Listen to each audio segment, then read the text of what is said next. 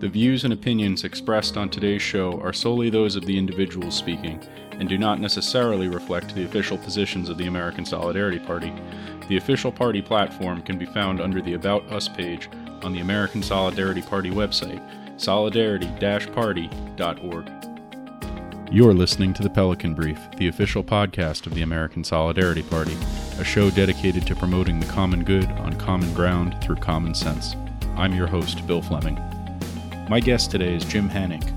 Jim is a writer and former professor who is running for governor of California. Today, Jim joins me to discuss his run.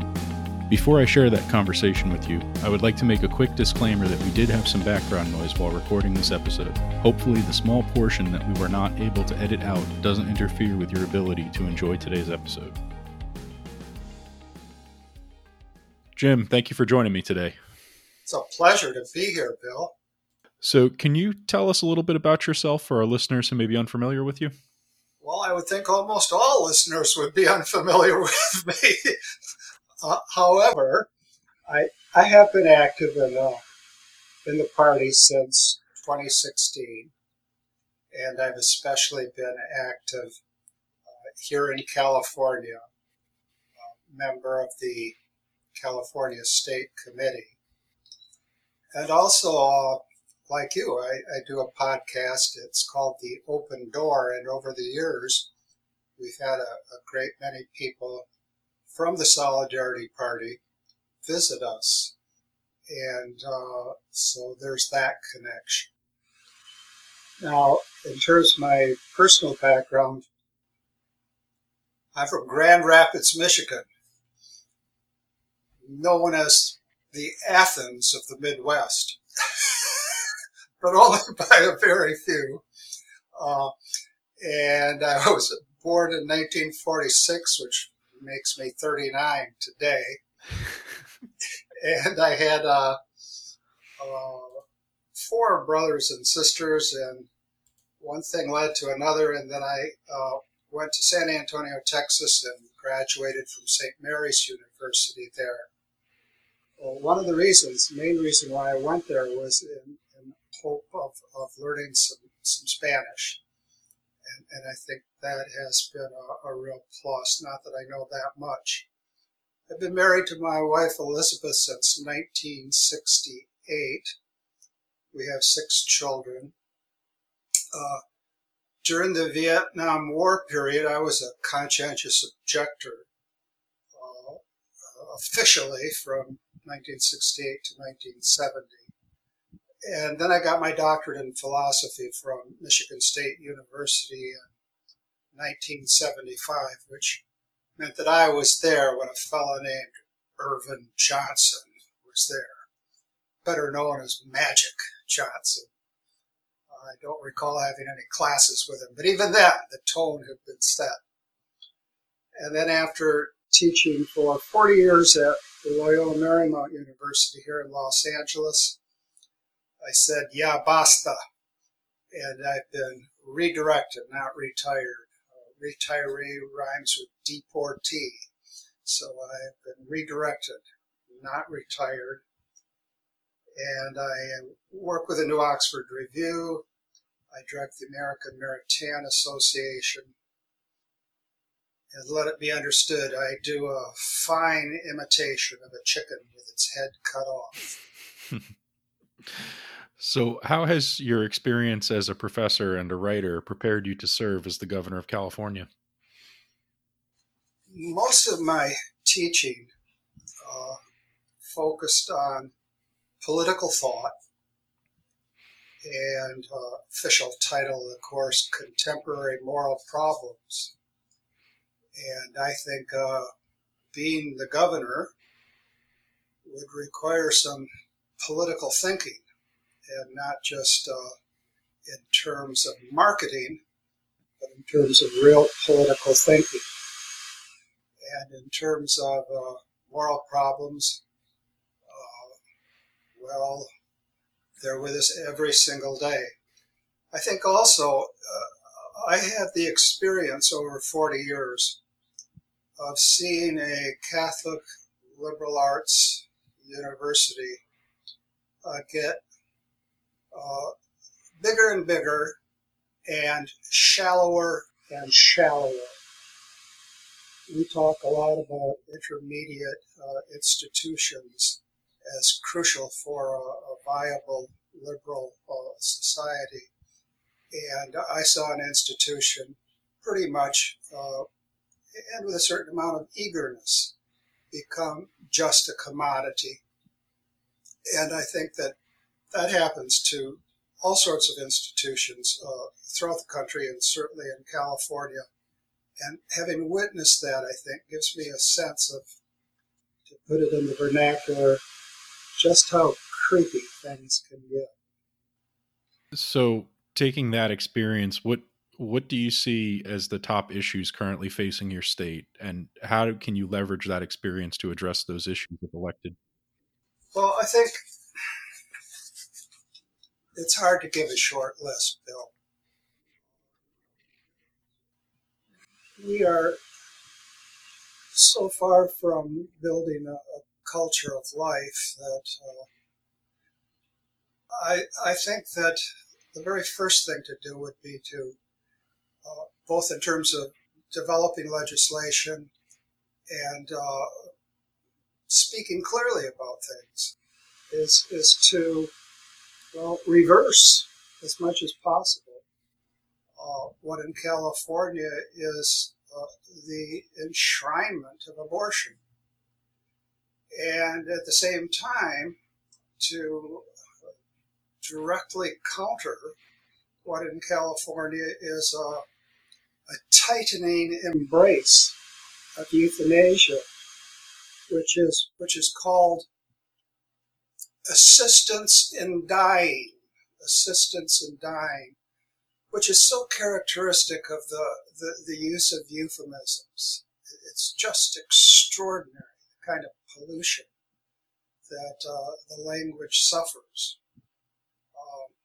I would also want to address, right from the beginning, and there's some legislation in play right now, but there needs to be a lot more, the housing crisis in California. I have a couple of statistics that I think are important just to call attention to how it goes here in California. This is, just a starter. Here in California, our median housing costs are 47% higher than nationwide. And that means we have the highest housing costs in the nation. In terms of housing units per resident in California, well, we're so bad that we're 49th in the nation. And worst of all is that there are about 125,000 homeless people in our state. And I live in Los Angeles, and we have streets lined with homeless encampments. The city just quietly cleared a major encampment. Of course, front page of the paper about the city's quietness in removing that encampment. As connected as anything could be, 20% of the population of our state lives in poverty, and that's the highest poverty rate in the nation. So never mind Hollywood and the hoopla.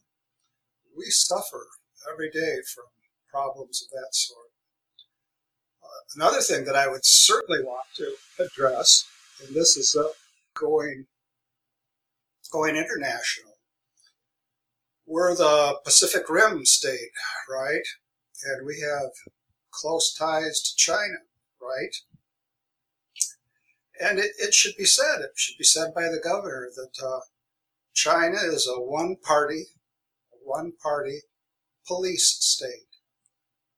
It has systematic violations of human rights, and that should be an everyday matter of discussion, as opposed to something pretty much ignored.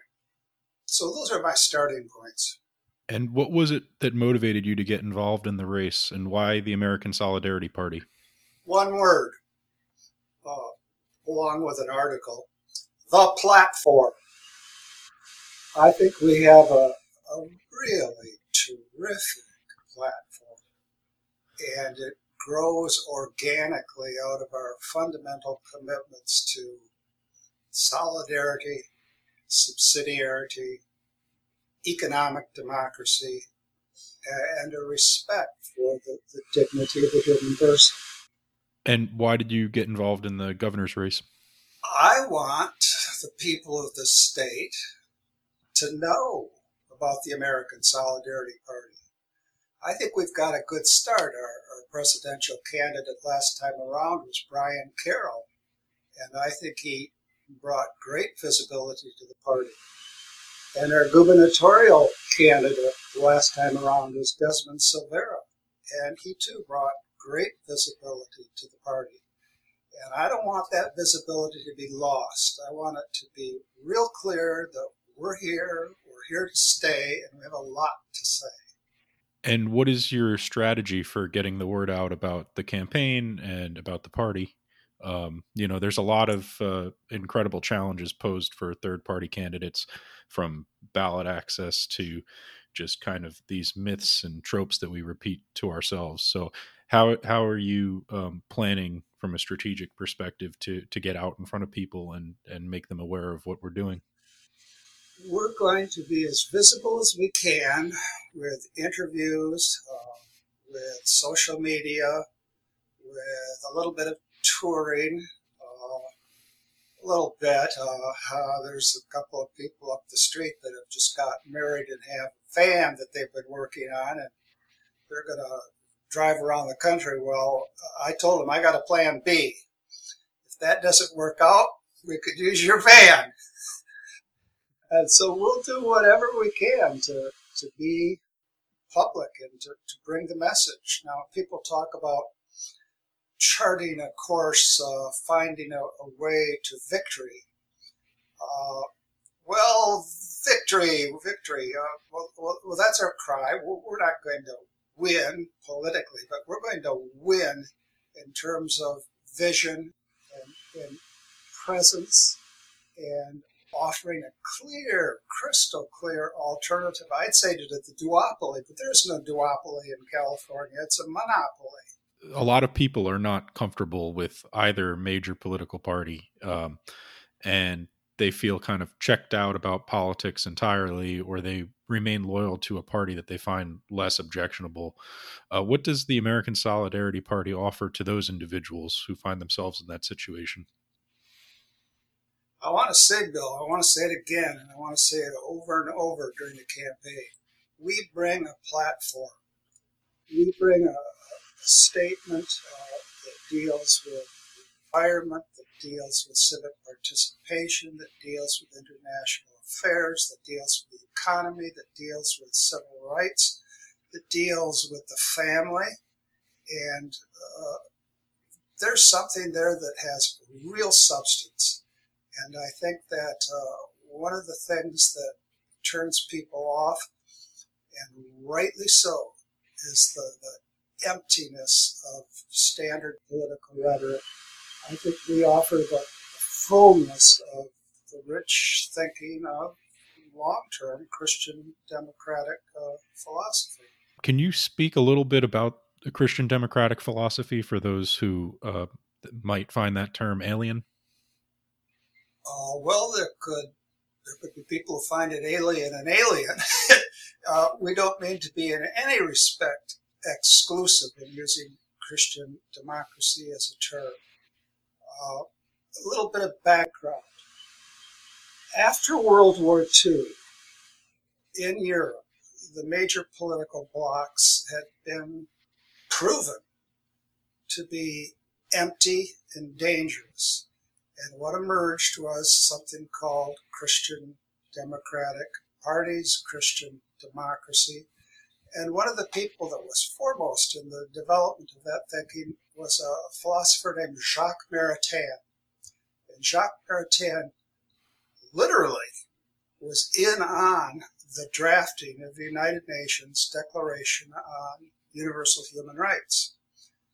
And the parties in Germany, in France, in Poland, and Italy, looking for a way to rebuild a devastated society, turned to people involved in the Christian democratic movement. And the writings of those folks are anything but sectarian, but they are insistent that the human person has an inviolable dignity, and all politics have to be built around that. So in that sense, we come from the tradition of Christian democracy.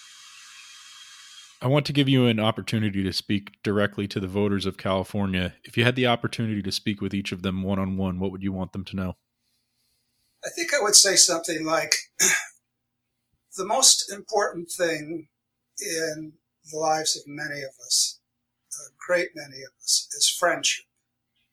And friendship can take many forms.